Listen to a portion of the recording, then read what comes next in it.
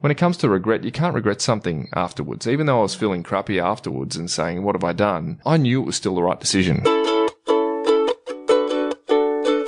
Welcome to Stand Out Get Noticed, the podcast that helps you speak and present with rockstar confidence.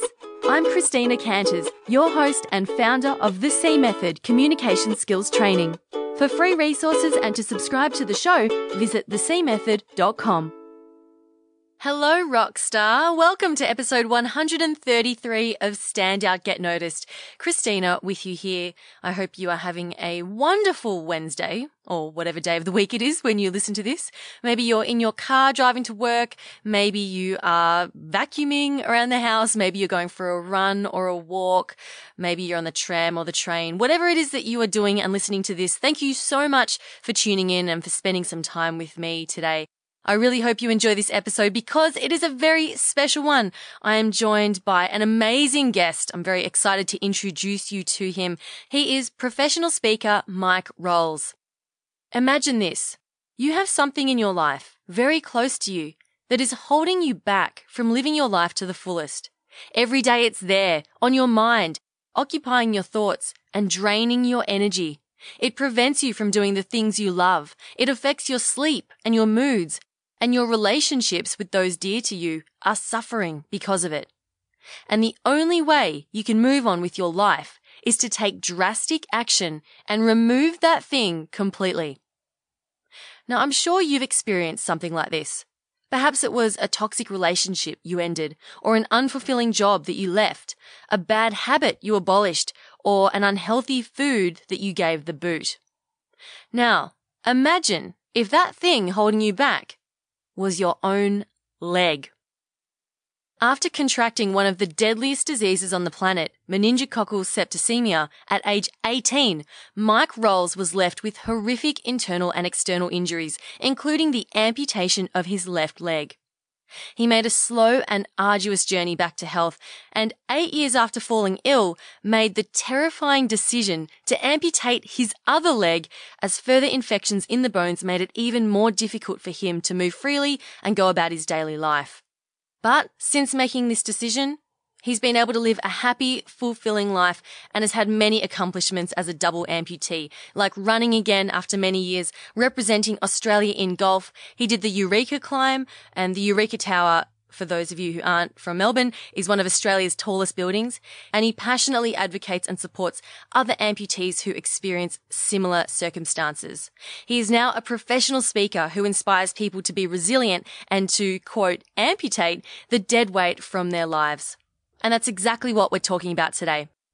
You can learn more about his work and speaking at mikerolls.com.au, and that's Rolls spelled R-O-L-L-S. Now, I met Mike at the podcast workshop I ran at Hub earlier this year and was blown away by his passion, his positivity, and his just-do-it attitude, so I knew I had to get him on the show. In this conversation, we talk about the key things he learned through his healing journey, what it was like to make the hard decision to amputate his leg, how to be aware if something's holding you back, and steps to removing toxic things from your life. I loved this conversation, and I hope it also helps you to start thinking about how you can create more positive change in your life. Show notes for this episode will be at thecmethod.com/Mike. Okay, you ready to get blown away? Let's meet the incredible Mike Rolls. I deal with a lot of amputees. I work for a charity called Limbs for Life, and every single time I speak to new amps and everything like that, one of the first things I say to them, because I often speak to people and they go, oh, it's always uncomfortable on the right side, and I try and walk, and they, because wearing a prosthetic limb can be fraught with a bit of danger, and I say there is never ever a reason for you to be uncomfortable in your life. If you're uncomfortable with a prosthetic limb, go back to your prosthetist and get it fixed. And then if you're still uncomfortable, go back again and again and again, and eventually you'll be comfortable with it. And you should never put up with being uncomfortable in your life or having something in your life that holds you back, I guess you could say. In a nutshell, that's kind of the premise of the amputate dead weight idea. And look, it was born out of, I guess, people asking for it. I remember when I first started speaking, I had these 3 key points that I would talk about as an initial keynote that I came up with: irrational beliefs, one of them was get outside your comfort zone. It was a really important thing, not because it pushes you or anything like that. It does, but one of the reasons I think that's important for us to do that is because it creates a level of anxiety that throws us into the unknown. And I think that's really important. The more we become used to that, the more we are able to navigate change and crisis when it actually occurs. And sometimes it does occur in our life. And then I had that key point. And then I had this amputate dead weight key point. And then every single time I'd present, people would come up to me and go, I love that cutting the dead wood.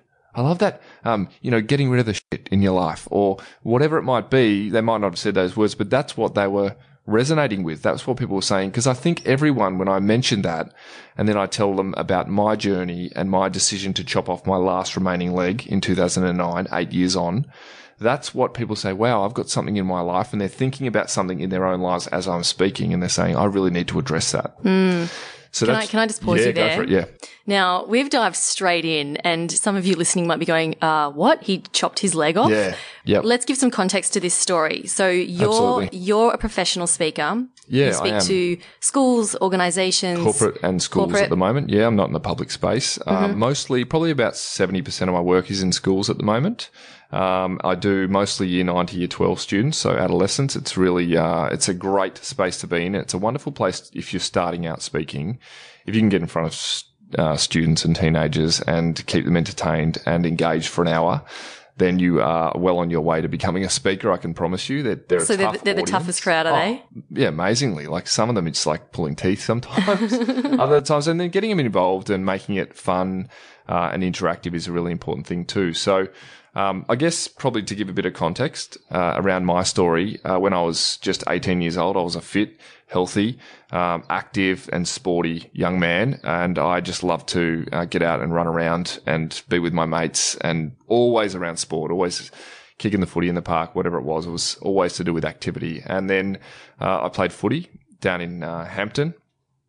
And towards the end of the season when I was 18 years old, someone had mentioned, hey, do you want to go on this football trip, Mike, with all the boys at the end of the year? And I said, I don't know a lot about it. Can you tell me more? And they said, we're going down to Hobart. And I'm thinking to myself, yes, absolutely. I would love to go down to Hobart. That sounds wonderful. Away from the parents, all that mischief we're going to get up to, all the rest of it. So we went down to Hobart. And apparently, we had a wonderful time on this trip, even though I don't remember any of the trip at all. The last thing I remember was getting dropped off to go to the airport with my mates. And then the next memory I have, I went on the trip, somehow got really, really ill along the way. And then I was too sick to fly home. And I was rushed by ambulance back to the Royal Hobart Hospital. And they diagnosed me with bacterial meningitis or meningococcal septicemia, a very rare form of meningitis. And when the infection enters the bloodstream, it starts to coagulate your blood and clot your blood, and all of a sudden your body completely goes into meltdown, and you are in septic shock. What caused it? Basically, it's like catching a cold. Everyone asks that question. It's the first question people just go, what happened? How did you catch that? And I guess that comes from people saying, well, damn, I hope I don't catch this thing. This sounds really deadly. And don't go to Hobart. My answer is always the same. Don't go to Hobart. Don't say that. It's wonderful in Hobart. I've been back heaps of times. I love it. It's the reason why they're separate from us. Yeah. I'm always going back there, and I still haven't found my legs. It's crazy. No, I'm just teasing.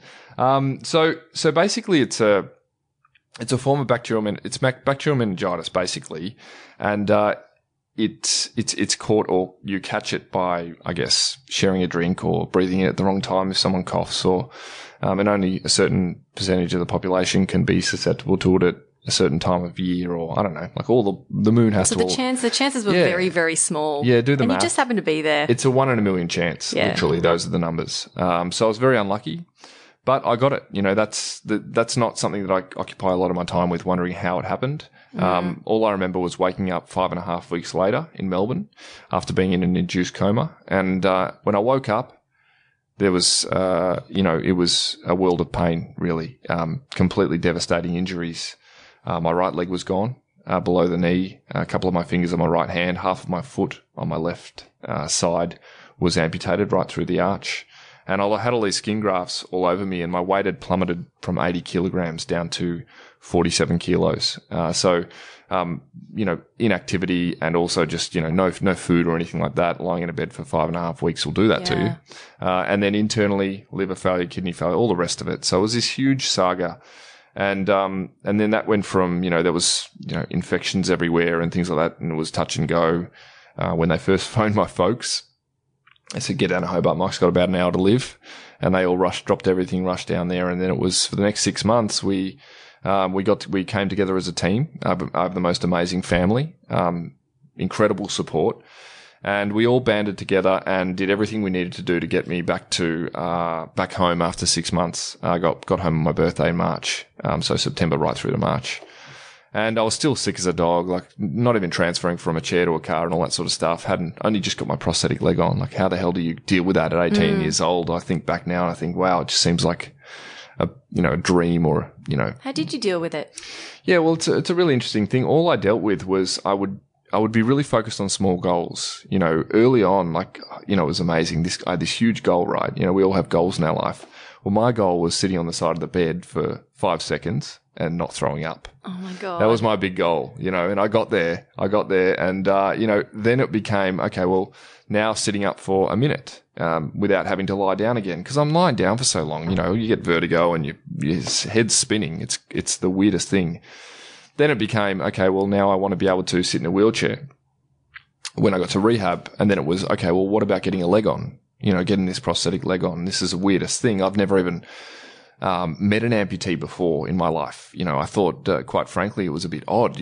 What a weird thing. You see those people and you imagine these old, and the first day Mum wheels me into the rehab department and she takes me through this corridor and there was this huge cabinet set up with antique prosthetic limbs from World War I sitting there with all hooks and everything like that and straps that look like a torture chamber. And she's freaking out. And I'm going, wow, where the hell am I type thing. I'm in Westworld. Yeah, crazy, right? Everywhere. I was sitting, that's what it was. It was a bit like that. And I did the rehab, got my leg on finally, was able to go home. And then I got on with life. I continued to I guess, do all the rehab from home, come in as an outpatient, those sorts of things, and got back to life. Wow. So that was so you had one prosthetic leg at that point, yeah. And you still had your other leg. Yeah, my foot. Yeah, I was left with half a foot, which I would have to dress every day. Every day I would dress it myself, and then I'd put it inside this little boot thing, and then I'd wear this brace thing, and I'd slip that into a shoe, and I'd have to wear it, and it would be this.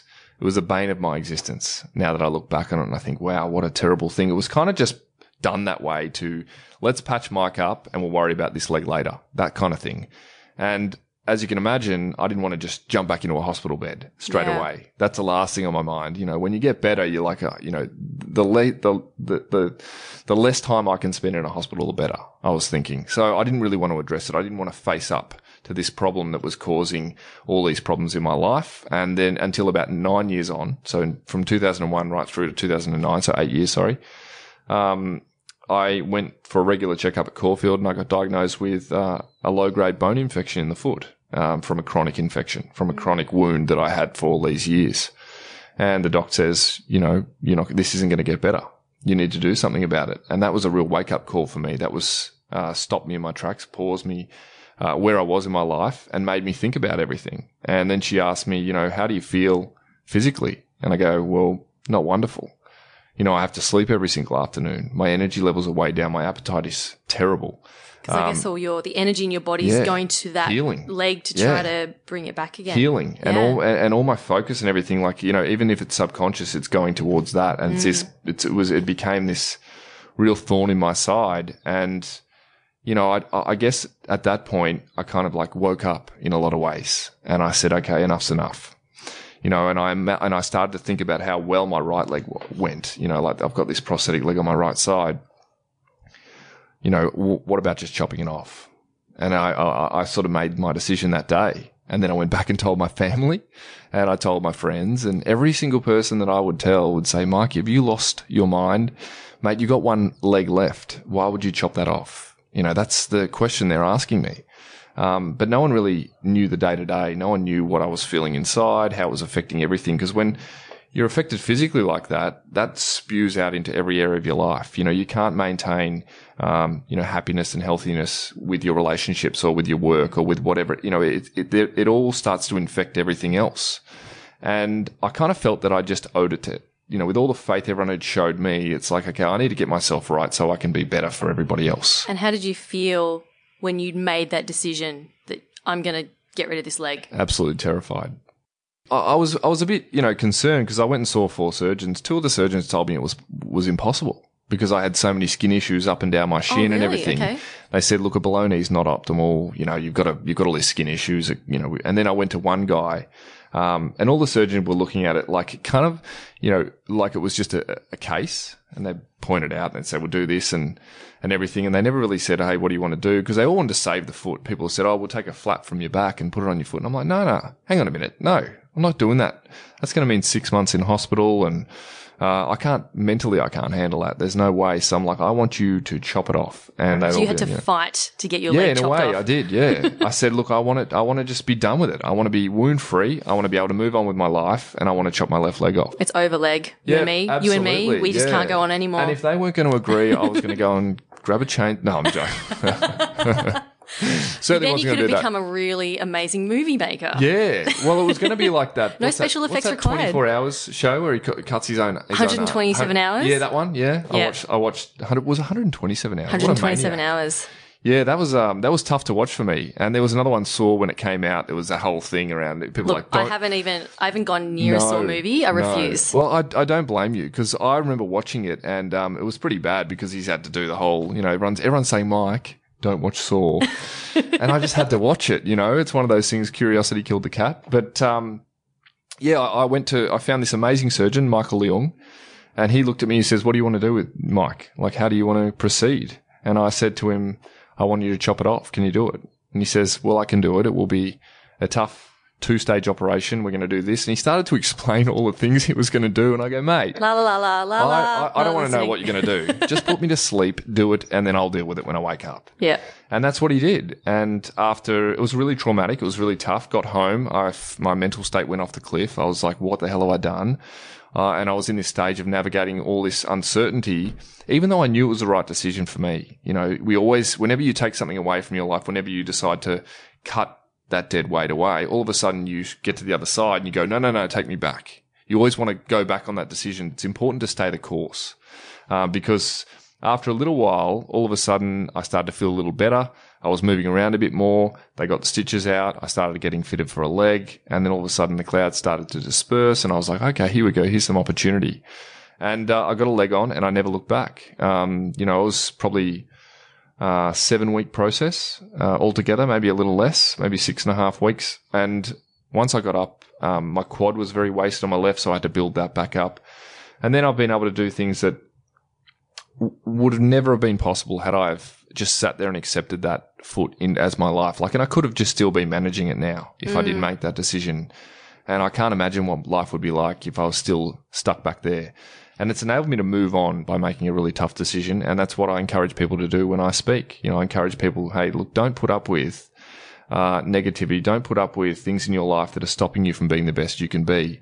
Act, make sure you do everything within your power to change that situation, because life is too short to, we hear that all the time, but it is, you can't spend years wasting. And that's the other thing. Like, when it comes to regret, you can't regret something afterwards. Even though I was feeling crappy afterwards and saying, what have I done?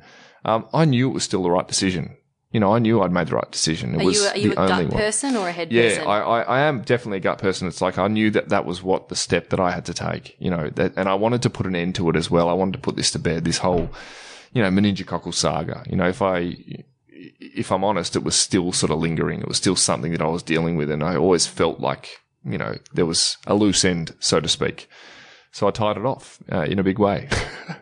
And some of the things that you do now that, like you mentioned before, you couldn't have done before if you hadn't got rid of the leg. Yeah. You play golf. You're a golfing champion. Yeah, absolutely. So no, well, I wouldn't say champion. Like, I play a good level of golf, and that's the thing. I've managed to focus all my energy and attention into golf. Instead of football and stuff, I can't sit there and say, I love playing footy. I love that. And I missed it. And all contact sports. But what do you do? Like, I'm not going to play football again. You can whinge and moan about that all day long, or you can do something that you can do and do it well. So I started, getting serious about golf and practicing and becoming better at learning how to balance through the swing, because I don't have ankles. So, and then I got back to, a level which is better than before. When I had legs, which is something I'm really proud of, and was able to play in Japan with the Australian team, which was an amazing experience. But then running again was something I was able to do afterwards. Once I healed up, that was out of the question with the foot. So running again, getting back in the water. I wasn't allowed to swim in pools because of infection to the wound. Sure. So there's a whole bunch of things. And then yesterday I was just mentioning I did Eureka Climb for the 4th year. And if I climbed upstairs when I still had that foot, I reckon about 4 flights and I'll be done. I'll be laid up for like 3 weeks, guaranteed. So now I'm able to do far more physically, and it's amazing what happens when you address something in your physical life. All of a sudden your mind starts to clear. Then that moves into other things, like I started to go down the speaking path. I did I've got a counselling diploma. I help other people, other amputees at the coal face of their amputation, and do a number of other community things, that I'm really passionate about, which I don't think I'd be doing if I was still in that perpetual state of dealing with something that I needed to deal with. And I think that's the important message here. I've heard of this concept of mental clutter. Yeah. That we have. And it's these little things in our mind that just take up a lot of space in our mind, but we're not fully aware that they're there. Yep. But it affects us on a daily basis, and we don't realize how much energy it's actually taking Absolutely to deal with all of that. And therefore it's not allowing us to then focus on the really important stuff that we should be looking at. And I think that's what it is. It's energy. Like you can focus so much energy on things that are just fruitless. And that's one thing that I'm really passionate about. A lot of people, they always talk about, they ask why, like why did it happen and everything like that. And it's almost like I'm allergic to that word when it comes to trying to explain things. And you can't explain the unexplainable. Sometimes things happen in our life that are out of our control, and you can get into this really bad rut, this cycle of trying to explain everything and everything, that saying everything happens for a reason. No, it doesn't. It doesn't happen for a reason. Maybe in certain cases, but there's things that happen in the world that are always going to be unfair. They should never have happened, and we just have to deal with certain things.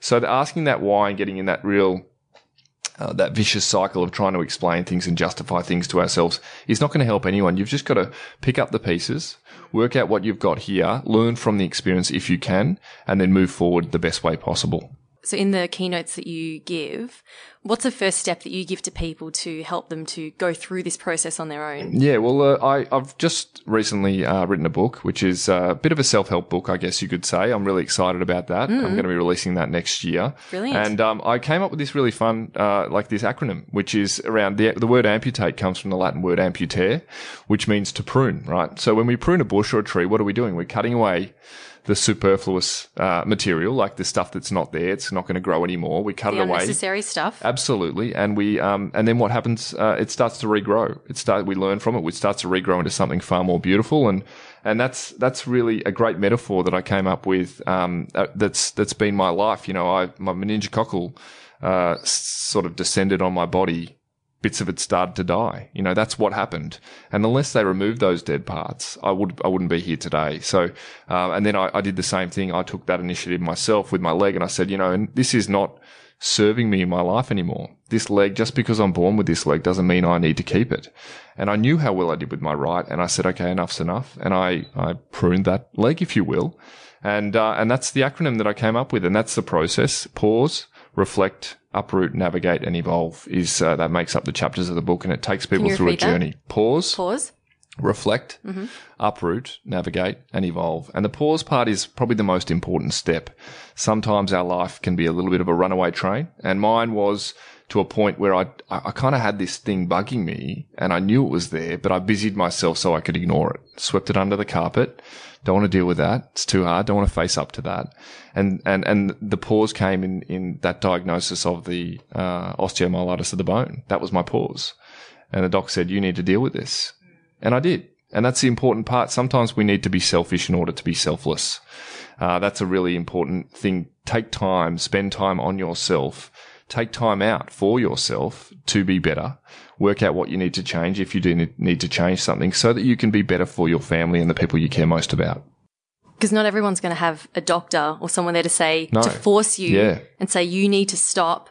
I've had not, I don't want to say similar. I don't want to compare your amputation to Hang what on I've gone through. Wait, let me stop you there for a sec, Christina. What? That's one of the things that people say to me all the time. They come up to me every single time I speak, and I'm 6'5". I've got no legs. I'm this tall man. Were you always 6'5"? I can be as tall as I like, let's be honest. I've only just got these new legs, and they're maybe 2 full inches taller, and everyone's like, are you taller? I'm like, I don't know. Maybe. I put my other legs on, and I feel like a midget.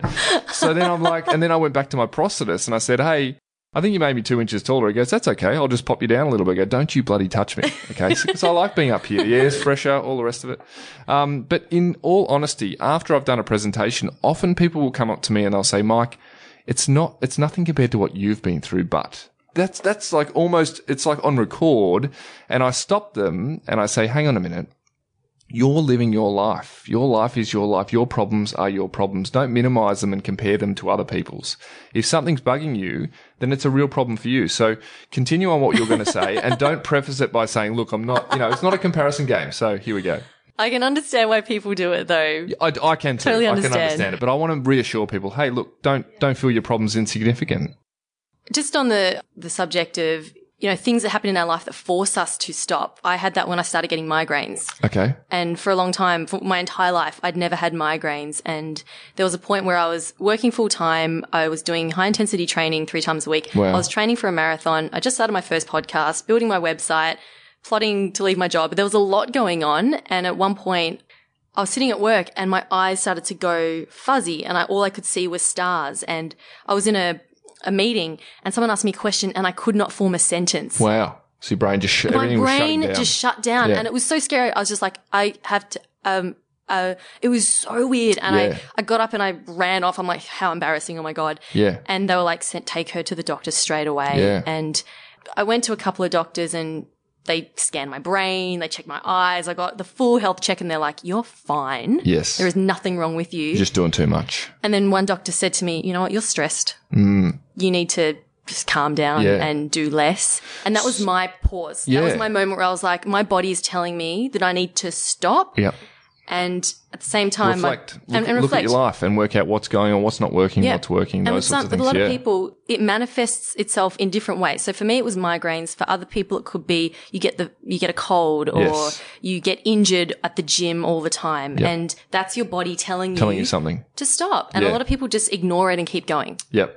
They don't want to face it. But it doesn't have to just apply physically either. It could be anything. It could be something to do with your personal life or your professional life. If you're not doing something well at work, what's the reason for that? Are you repeating mistakes over and over again? Let's change something.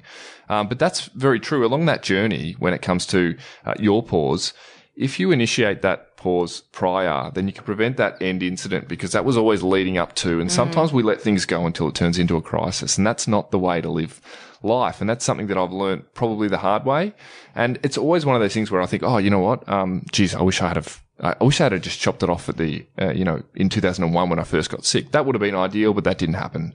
And then I think, well, I'm not going to sit here and, regret not doing it sooner because maybe I needed those 8 years to come to terms with chopping off a second leg. I don't know. Like, I'm not going to sit there and rue it. It's happened, whatever. And now that it's done, what's done is done. And now I can move forward in a more confident manner.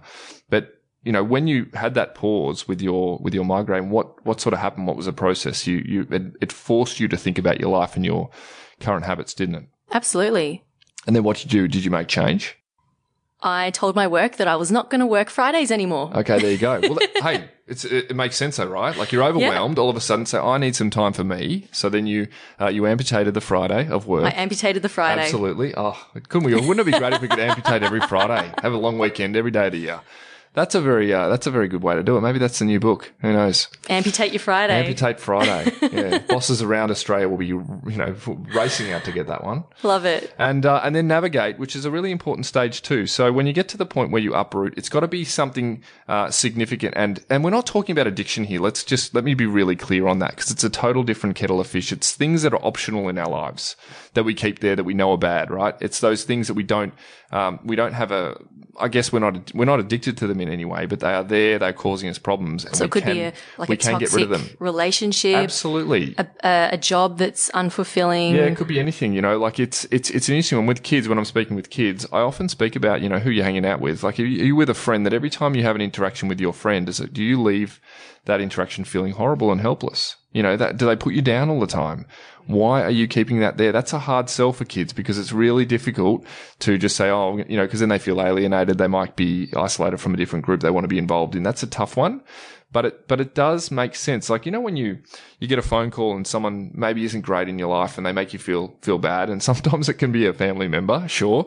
And you might screen the call because you look at the name on the number and you get a feeling. Your heart just sinks a little bit. Oh, do I have to talk to bloody, oh, geez, you know, not that person again, whatever it is. But that's the sort of thing, like, is that how if people are making you feel that way in your life, well, what is it? Is it something? And it might not be, I'm going to get rid of that friend.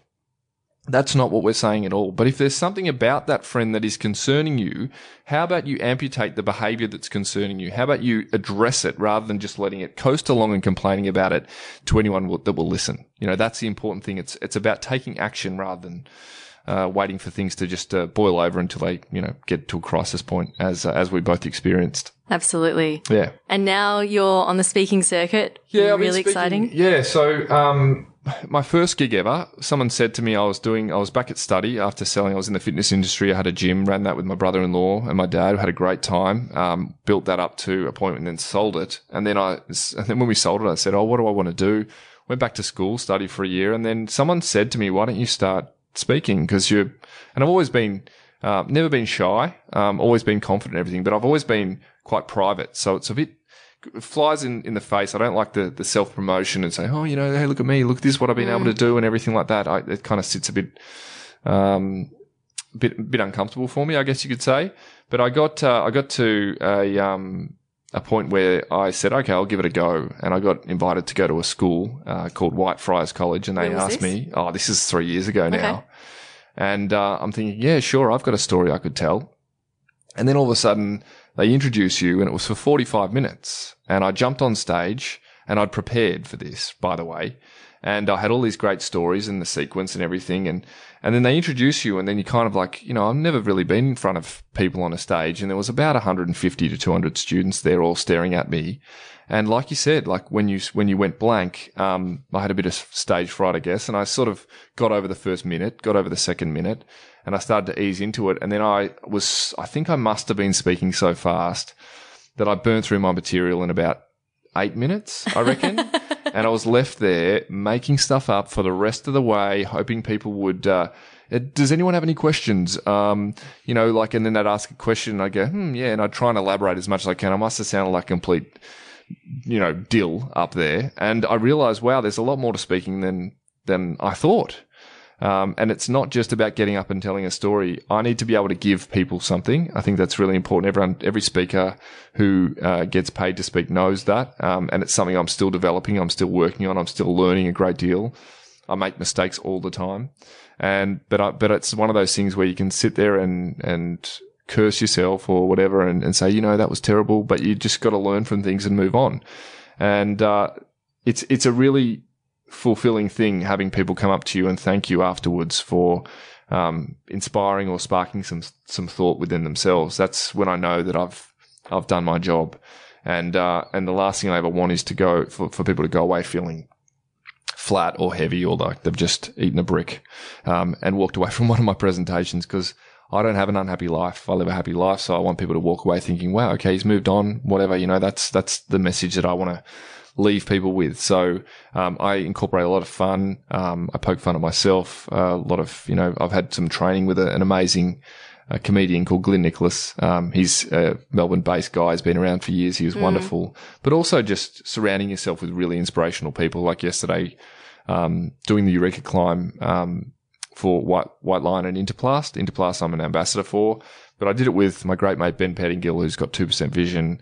He was actually on the podcast. Yeah, yes, in an earlier episode. Yeah. Oh, fantastic! Benny, that's how we met, Mike. Yes, through it Ben. is. We went through Ben, and Benny and I are currently working on school programs, and together we're called Legless and Blind, and we're going to take it out there, have some fun. So there's that, and then also Bridget, who's had 2 chronic health problems, brain tumour and breast cancer, and then Jess, who's had ocular melanoma as well. The 4 of us climbed, and you know, it was a wonderful event, really good fun, got to meet some amazing people, and it just goes to show that, you know, Jess, I think a year ago, she was learning how to walk again, and she did Eureka yesterday. So she's a very inspirational young woman. Well, Mike, speaking of inspiration, I'm sure you've inspired all the listeners. Hope so. Yeah. Thank you so much for coming in today. It's been an absolute pleasure. My pleasure.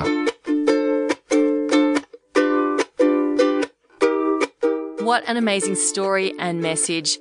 Big thanks to Mike Rolls for being such an incredible guest on the show this week. You can find more about his speaking and his work at mikerolls.com.au or simply visit the show notes at thecmethod.com/Mike. I'll put links to his Instagram and other social media channels there as well if you want to connect with him. Now, we did this interview in person at Hub, and I actually videoed the whole interview, which I recorded as a Facebook Live video.